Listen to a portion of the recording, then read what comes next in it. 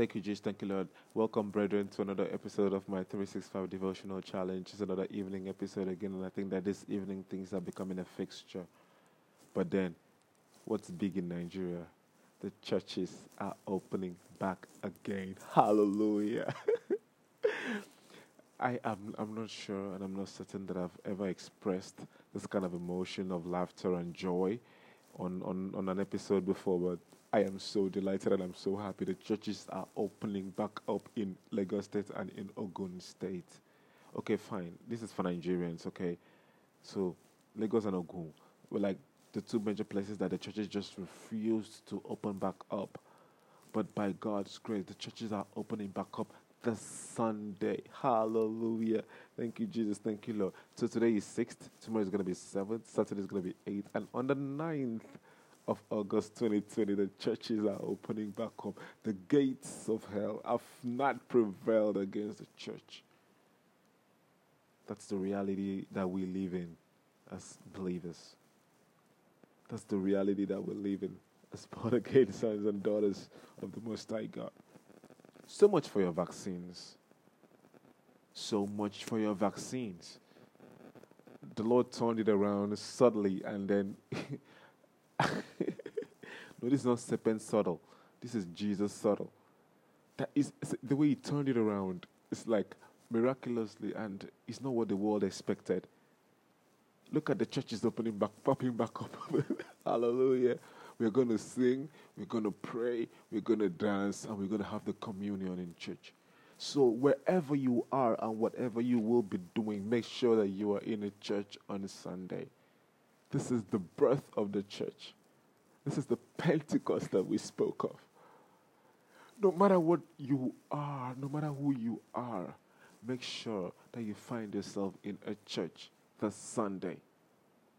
So from today, tomorrow, Saturday, we'll be talking about being in church, preparing for service on Sunday. Sunday is an important day in the life of every believer.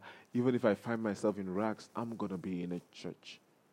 It doesn't need to be like a cathedral. It can even be, the most remote of churches. But as far as God is praised in worship there and is labeled a church, I'm going to find myself in one of those.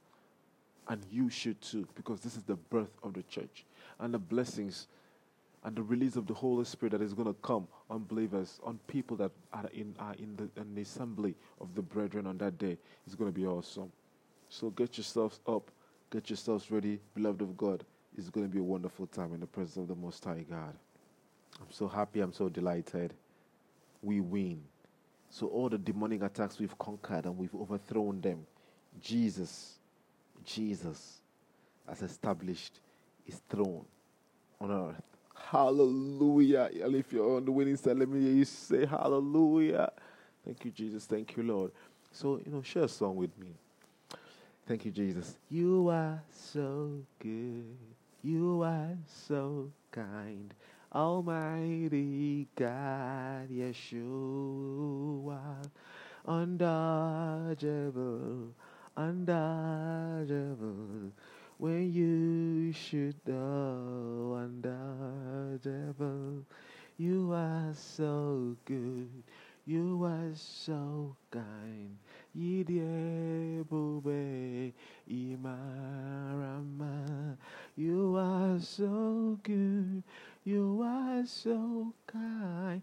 Invisible, God, that's who you are. Unruffable, undeniable, unashamable. That is my God.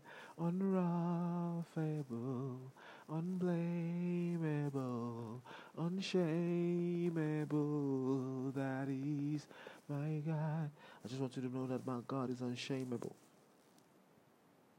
No matter the means that you might have devised. If you like be in Melbourne, Australia, if you like be in New York, in the United States, wherever you are, and whatever the device, whatever the cauldron that you are brewing from, you can shame Jesus, because all power has been given unto Him. And when you go messing with the church, you're going to get it hard from the King of Kings and the Lord of Lords. Be schooled properly. Thank you, Jesus. Thank you, Lord. We're happy, we're beautiful, and we thank you for what you're doing in our midst. Be thou exalted and be thou glorified. In Jesus' mighty name we pray. Amen, amen, and amen. Beloved of God, see you again tomorrow. We love you. Bye bye. Sunday Church.